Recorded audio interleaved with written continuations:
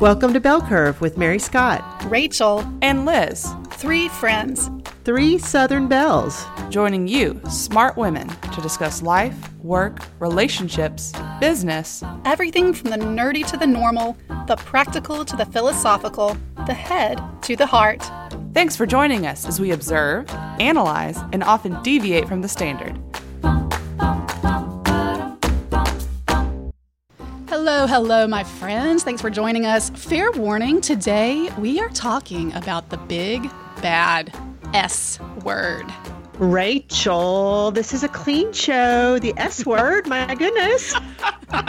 Surely you mean something nice, like Surely you jest. like Sudoku or Szechuan or something like that. Okay, no, so not those S words and not a curse word either, Mary Scott, though this S word definitely makes a lot of people want to curse.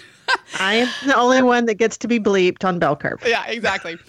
So this S word... Hey, I don't know how to take that. So this S word can feel as scary and uncomfortable and anxiety-producing as public speaking for some people, but as exhilarating, rewarding, and fun as, I don't know, skydiving to others. As if you did not already know, considering it's in our episode title, we are talking today about sales.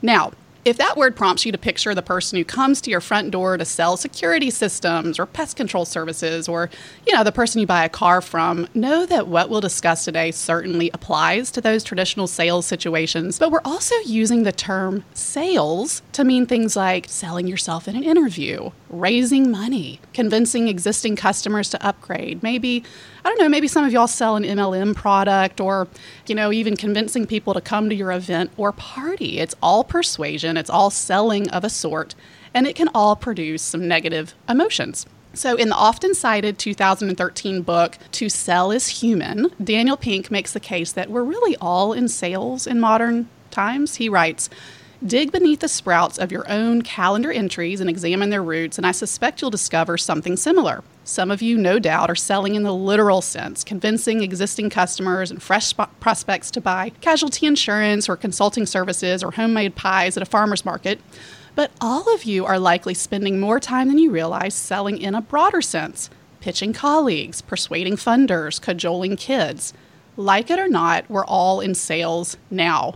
And most people, upon hearing this, don't like it much at all. Sales? Bleck. To the smart set, sales is an endeavor that requires little intellectual throw weight, a task for slick glad-handers who skate through life on a shoe shine and a smile. To others, it's the province of dodgy characters doing slippery things, a realm where trickery and deceit get the speaking parts while honesty and fairness watch mutely from the rafters. Still others view it as the white-collar equivalent of cleaning toilets. Necessary, perhaps, but unpleasant and even a bit unclean.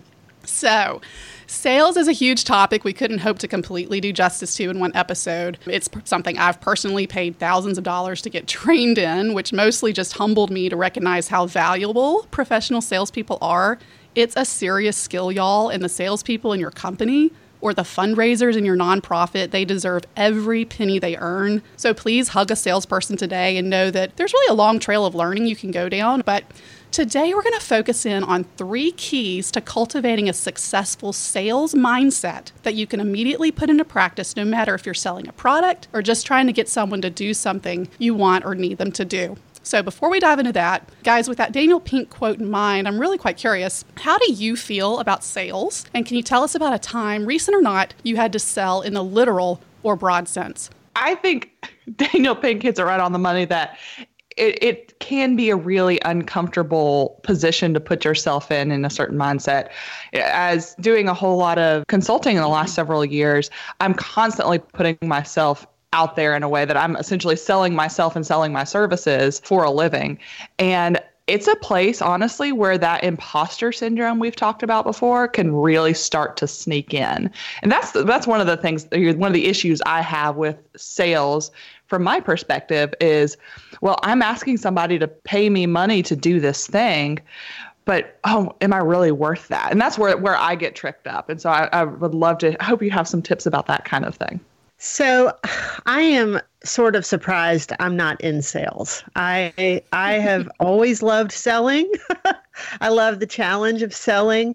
I'm not directly in sales, but I think you have to sell all the time. If I've been in politics and you have to sell a concept, or you have to sell your position on an issue, or if you're giving a closing argument to a jury, you have to sell them on your frame of the case, how you're framing out your case. If you're defending, if you're prosecuting, whatever you have to sell. If you're in an interview, you have to sell yourself. So I have found myself a lot over the years thinking, how do I sell this? What I can remember sort of doing a sales job on my husband, and we were laughing before the show.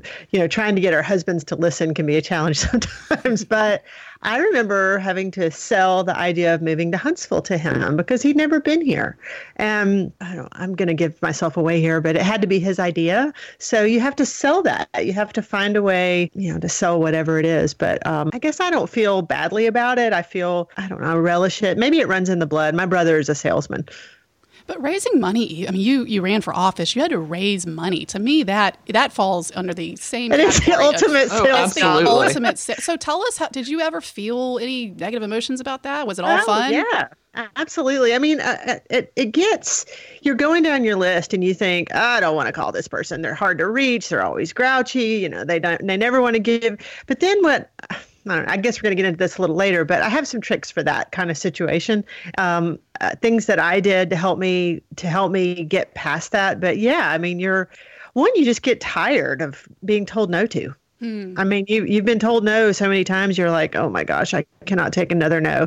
But that's probably the biggest sales job I've ever done is the fundraising. But it's not like a skill that only a few people are born with. It's something you can develop. And I know you're going to get into that. So. Well, for me, my feeling about sales has vacillated over the years, as well as my experience with it. Besides being a kid, going around the neighborhood, selling myself as a pet sitter, really my first sales work, I didn't think of as sales at all. As a younger woman, some of the bread and butter, lower end jobs I would take through my acting and modeling agencies were basically sales. I'd be hired to represent a company or product at a convention booth, or go to a gala or event and try to get wealthy people to donate money, or, hand out free drink tickets and steer people into restaurants. And then casting calls and stuff like that I see now gave me a good taste of selling myself essentially as a service provider. And I got tons of rejection. Tons, which was a really good experience for me. I know it built some healthy resilience. But then I didn't do any sales for a long time. Fast forward to several years ago, I went through an executive coach certification program. And I know it sounds ridiculous. Of course, I know better now. But I didn't really think about this, that getting certified was only half of it. The other half was I'd actually need to sell my services. I mean, I guess I thought if you build it, they will come. Actually, they won't. It's maybe like a dentist who goes to dental school and forgets he or she is also going into business. They're not going to be doing any dentistry if they don't sell their services, right? So I kind of came to and put on a suit and literally pounded the pavement around Huntsville, walking into businesses, making cold calls, and offering my services. And I won't go into the whole story, but that's how I got my first big client, which led to a bigger client, which led to another big client, and so on. And it was not easy, and it's still not easy. I believe many of us can relate to this, that, back when I was selling someone else's, whatever it was, my identity was not involved. If they didn't want the product or didn't like the price, welp, I didn't make the product. I didn't set the price. No harm to my identity done. Thank you, next. However, what I sell now feels deeply personal. I put a lot of who I am into my work. I set my own prices. There's more at stake as an income producer for my family. So now when I need to drum up some new clients or sell something to existing clients, it's a whole different situation with a whole mindset process I have to go through really to get myself in the zone. For me, is 3 keys to a successful sales mindset. And number 1, and this is just Rachel's kind of 3 things that I do to get in the mindset, is first to clear out cognitive dissonance. In other words, only sell what you really believe is valuable. So what is cognitive dissonance? Well, it's a psychological theory first proposed by Leon Festinger, and it's defined as the mental discomfort or psychological stress experienced by a person who holds 2 or more contradictory beliefs, ideas, or values. This stress can also happen for someone who holds a belief and performs a contradictory action. So psychologists say this is really one of the most uncomfortable mental states we can experience and leads to stress and anxiety. So what does this all have to do with sales? Well, if you believe the product you're selling is a waste of money or is harmful, and you simultaneously value honesty and improving other people's lives, you're going to experience some mental distress, some cognitive dissonance. If you're trying to get anyone to do anything that you yourself wouldn't do, most of us are going to feel some sense of dissonance, unharmony. I don't think that's a word. But anyway, it's really important to think about how you feel about whatever you're going to be selling before you agree to sell it, because y'all, we humans are just very, very, very good at reading each other.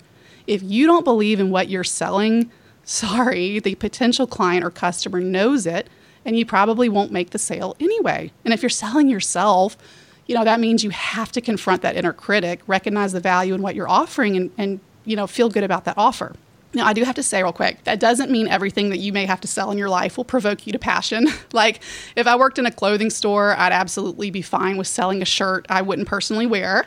Difference in taste is not going to provoke mental stress for me. However, if I had to sell people on a food or beverage that would hurt their well-being or raise money for a cause I didn't believe in, you bet that's going to bother me, cloud my mindset, and be communicated in subtle ways that harm my credibility and ultimately lessen the chances I'm even going to be successful at that. And I've been in that position before, and it stinks. So I know for some in sales, there's no choice here. You're working with a company. This is your job. That's that. But if you're in that position and the dissonance is bad enough, you may need to consider a job change to preserve your sense of mental well-being and to even be successful. So as far as it depends on you, if and where you have a choice, put your sales or persuasion energies only into ideas, causes, products, and services that aren't the result of someone else's priorities, but that you really believe in, so you can wholeheartedly sell with as little cognitive dissonance as possible. So I had some thoughts on this, Rachel, because I really liked that you went into it. And I think there's a couple of things about cognitive dissonance. One, if you are experiencing it, I think you should see that as a good thing, because that means that you are mindful. And people that go into something, and there's sort of the antithesis of cognitive dissonance is willful ignorance, or maybe it's not the antithesis, it's the first cousin of it. If you're selling something that you believe is wrong, but you sell it anyway, you're probably choosing to be willfully ignorant. And it might be something that is going to hurt people, is not going to be good for people. It's going to, you're selling them a sham or it's a racket. I do think that cognitive dissonance, though, can come in on those kind of less than that situations. And that's where it gets really tricky. And it's a balancing test there when you have to decide, do I believe in this product? Do I believe in this service enough to sell it?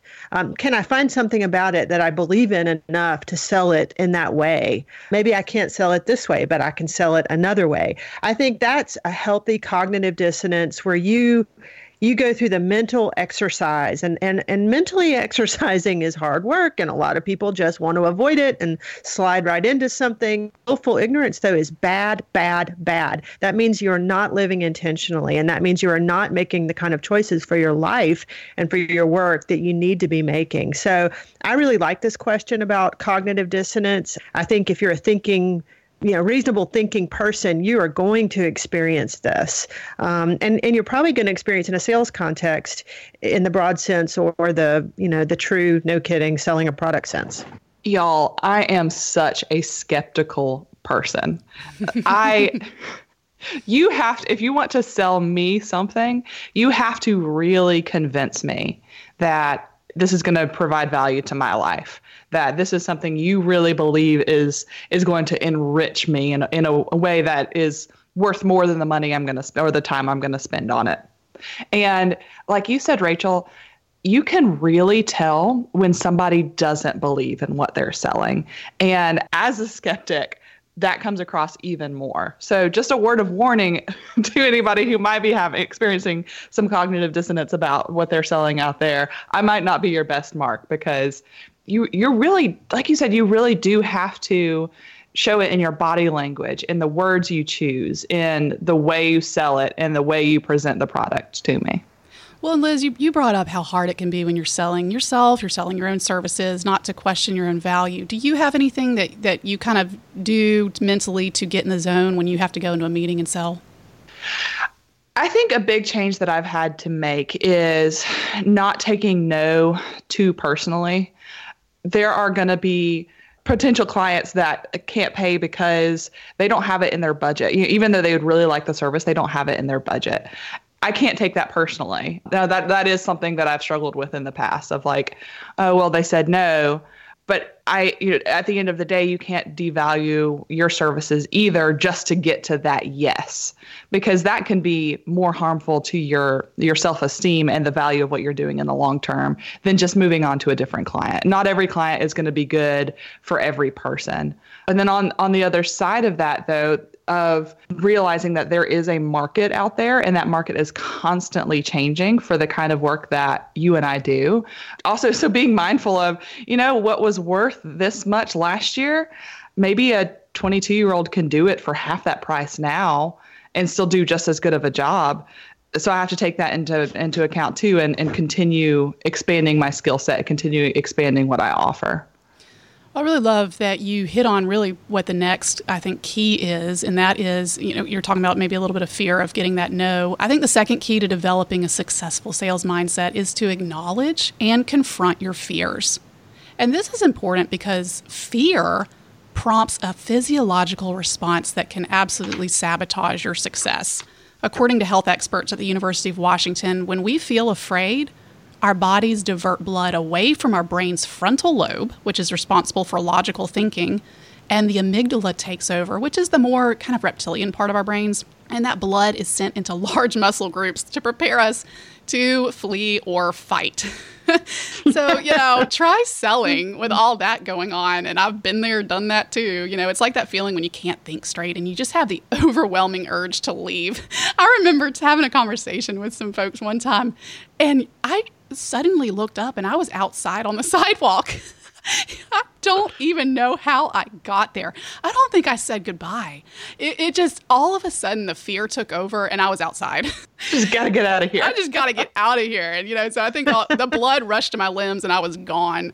And that's not fun, and it obviously won't help you sell. So we have to acknowledge and confront our fears because, as we so often say at Bell Curve, awareness is truly half the battle. If I'm aware of what I'm afraid of and how my body tends to react to that fear, I can engage that as an observer rather than being surprised when fear shows up, not really knowing where it came from and just reacting. So, according to a number of articles I read about this, sales fear tends to fall under two main categories: fear of rejection and fear of seeming pushy or coming across salesy.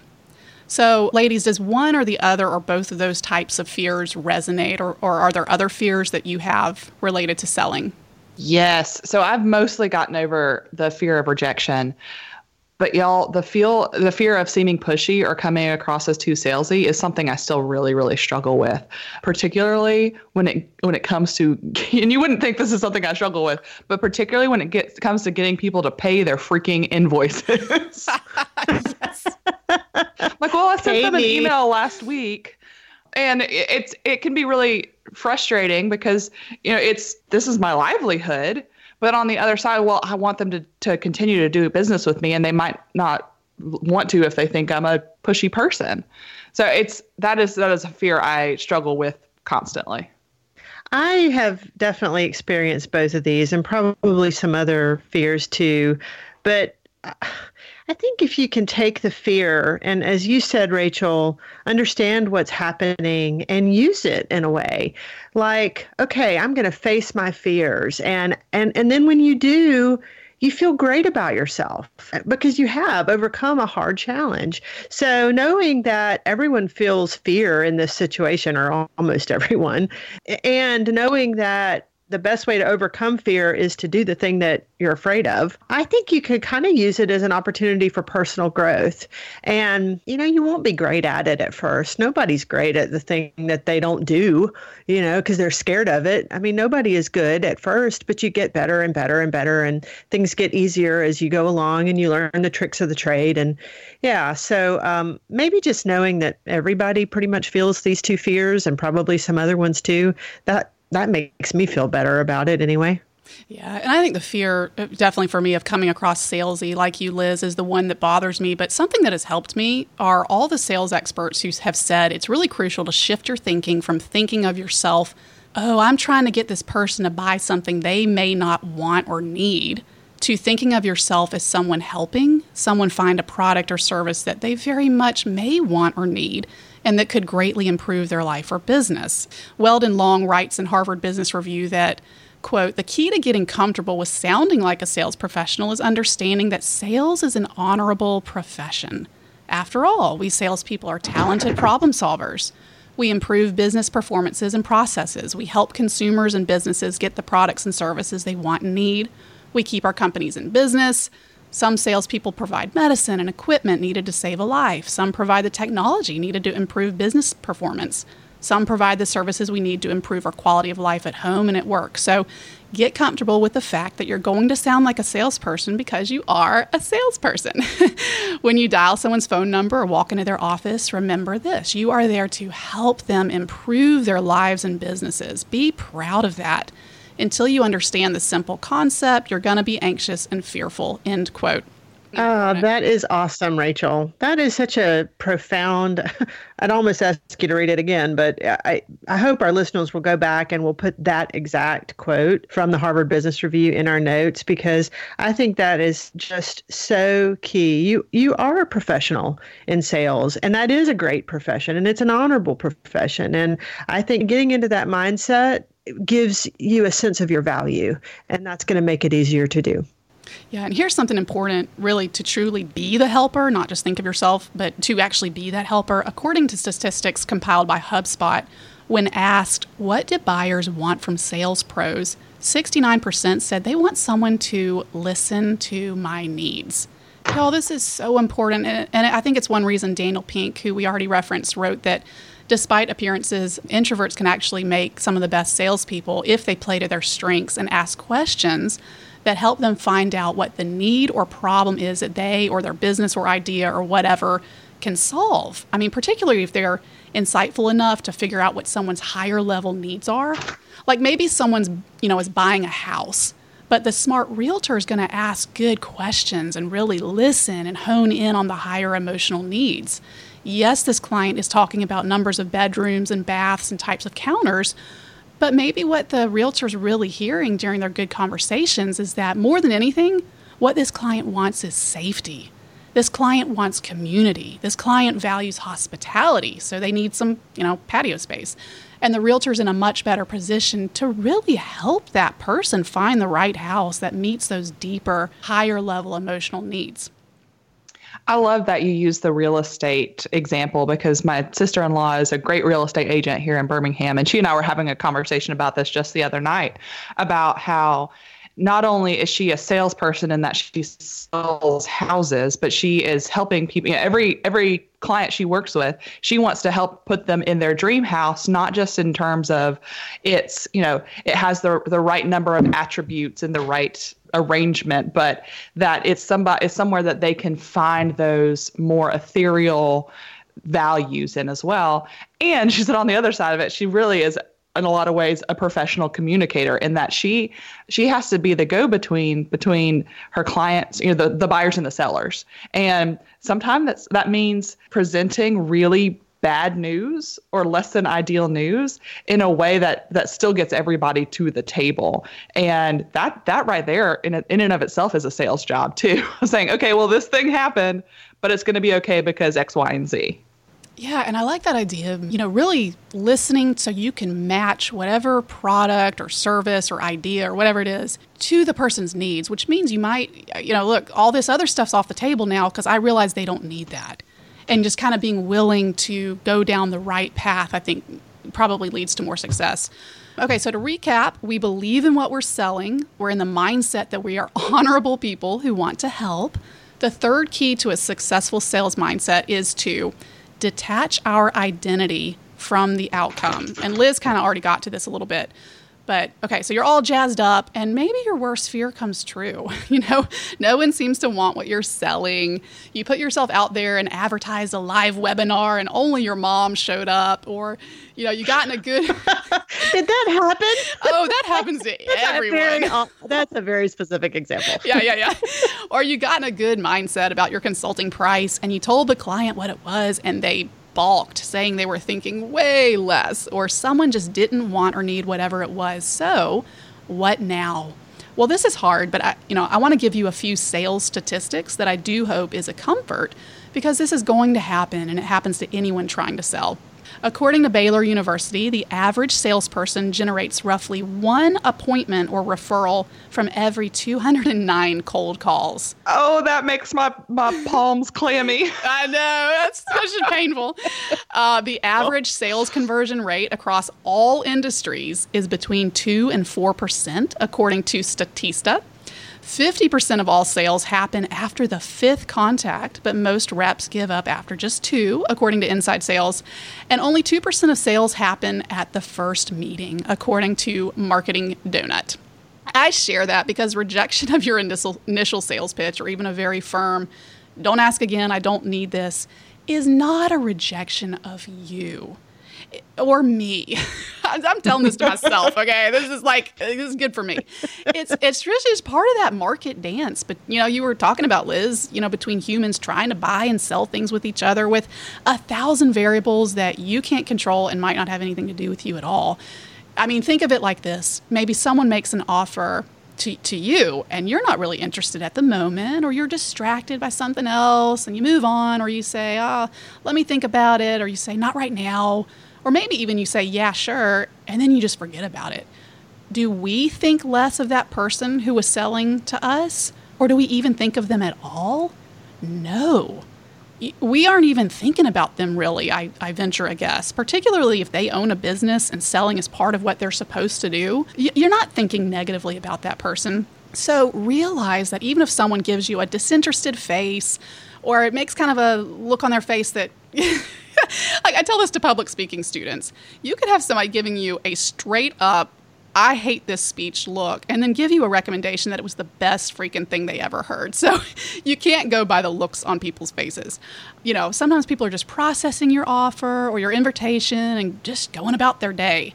Your identity really is not and should not be wrapped up in whether someone buys from you at that moment or reacts positively. And I think so many people give up at that stage, right?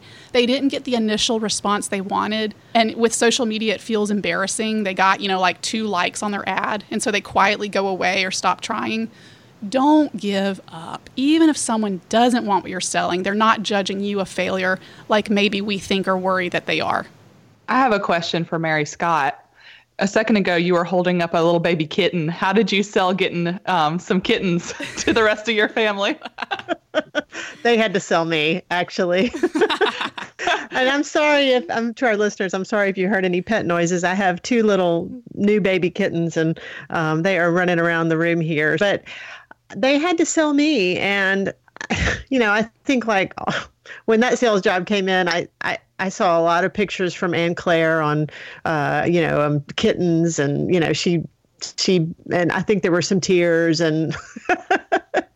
Okay. Noted. Noted. Yeah. But I want to comment on what you said about not getting all wrapped up in your identity with all this, because it is just so easy to do and rejection is, I would venture to say you deal with it regularly, daily, maybe. I mean, you don't feel like somebody accepted your idea. Maybe you're doing an actual sales call and the sales call didn't go well, or you're trying to sell a car, or a piece of real estate, or find a way to be positive about your situation, even if it doesn't seem very positive, because if you can't find a way to get into that positive mindset, I don't think you can survive. I don't think you have a choice here. And it's not just, you can change sales jobs. You can change from, let's say you're working for a cigarette company and you decide you don't believe in that. I can understand that. But a lot of times it's not like that. It's, you're changing from one real estate company to another real estate company, or you're changing from one car dealership to another car dealership, or one law firm to another law firm. I don't think a lot of the decisions are they're not quite as black and white as you might think. And so I think you're going to just have to do a lot of soul searching about all this. And if you let your identity get too wrapped up in it and who you are, you're going to have a lot more to bear and a lot bigger burden to carry than what you really should. Well, and on that note, this is to me very important, because even if you are not selling anything at the moment, you're being sold to. And so we've talked before about, for instance, how much rude emails and social media comments hurt the very real people on the other side of that. So I want to bring up that we need to be empathetic to people selling us things. This is funny. My husband, Pepper, was telling me how he had to go over to someone's house for something recently. They weren't expecting him. And this acquaintance of ours, who actually used to be a pastor, opened the door, I guess didn't immediately recognize him, and like growled at him, "What do you want? Because I'm not buying." And when he realized it was Pepper, he was so embarrassed. You know, so, and I've been guilty of getting annoyed. You know, I got mad at that personal info website I told you all about because of what they were selling me. But in general, I try really, really hard when someone's trying to sell me something to listen politely, respond politely, be firm if I don't want something so as not to mislead. And really very important to me, not balk at someone's price. I mean, I will ask for a discount for sure, but if there isn't one, if that's their price, you know, no one's forcing me to buy. I can go elsewhere if I don't like the price. So I think we need to not treat salespeople badly. Let's treat them how we want to be treated, right? Right. I mean, I think I find myself saying to salespeople, "You're a really good salesman, but I'm just not interested right now." And I think that saves them time. They get on to another customer. It honors their profession. It's respectful of them. It takes the same amount of time to be rude as it does to be polite and politely decline if you just don't want the product or service. Absolutely. Well, I feel like no discussion about sales can happen without some good quotes from Brian Tracy. Some of the very first sales books I read were written by him, and he's credited really with helping salespeople change their inner thoughts about what they do. So to close this episode, here are a few of my very favorite Brian Tracy quotes. Quote, "Your most valuable asset can be your willingness to persist longer than anyone else. Think continually about what you want, not about what you fear.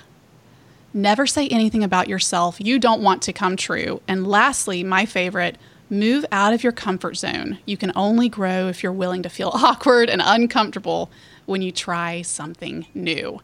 Remember, y'all, you are selling something you believe in, that you are passionate about. You're an honorable person, not out to cheat or trick. You're here to help, and you are not your product, service, event, charity, or any of that stuff.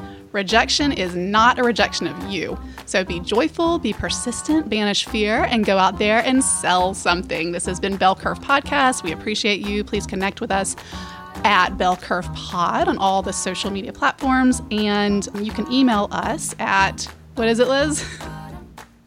bellcurvepodcast@gmail.com. And please leave us a review. Thank you so much to all of y'all who have. And also don't forget, we have something exciting coming up in November. Liz? On our November 5th episode, we're going to be discussing our latest Bell Curve Book Club pick, The Happiness Project by Gretchen Rubin. It's about her year-long experiment to discover how to create true happiness. She draws on cutting-edge science, classical philosophy, and real-world examples, all those things we love here at Bell Curve, and delivers an engaging and eminently relatable chronicle of transformation. We're really excited about talking about her journey and how we can apply it to our lives. That'll be on November 5th, so we hope you can read it before then, but if not, I think you'll still really get a lot out of our conversation.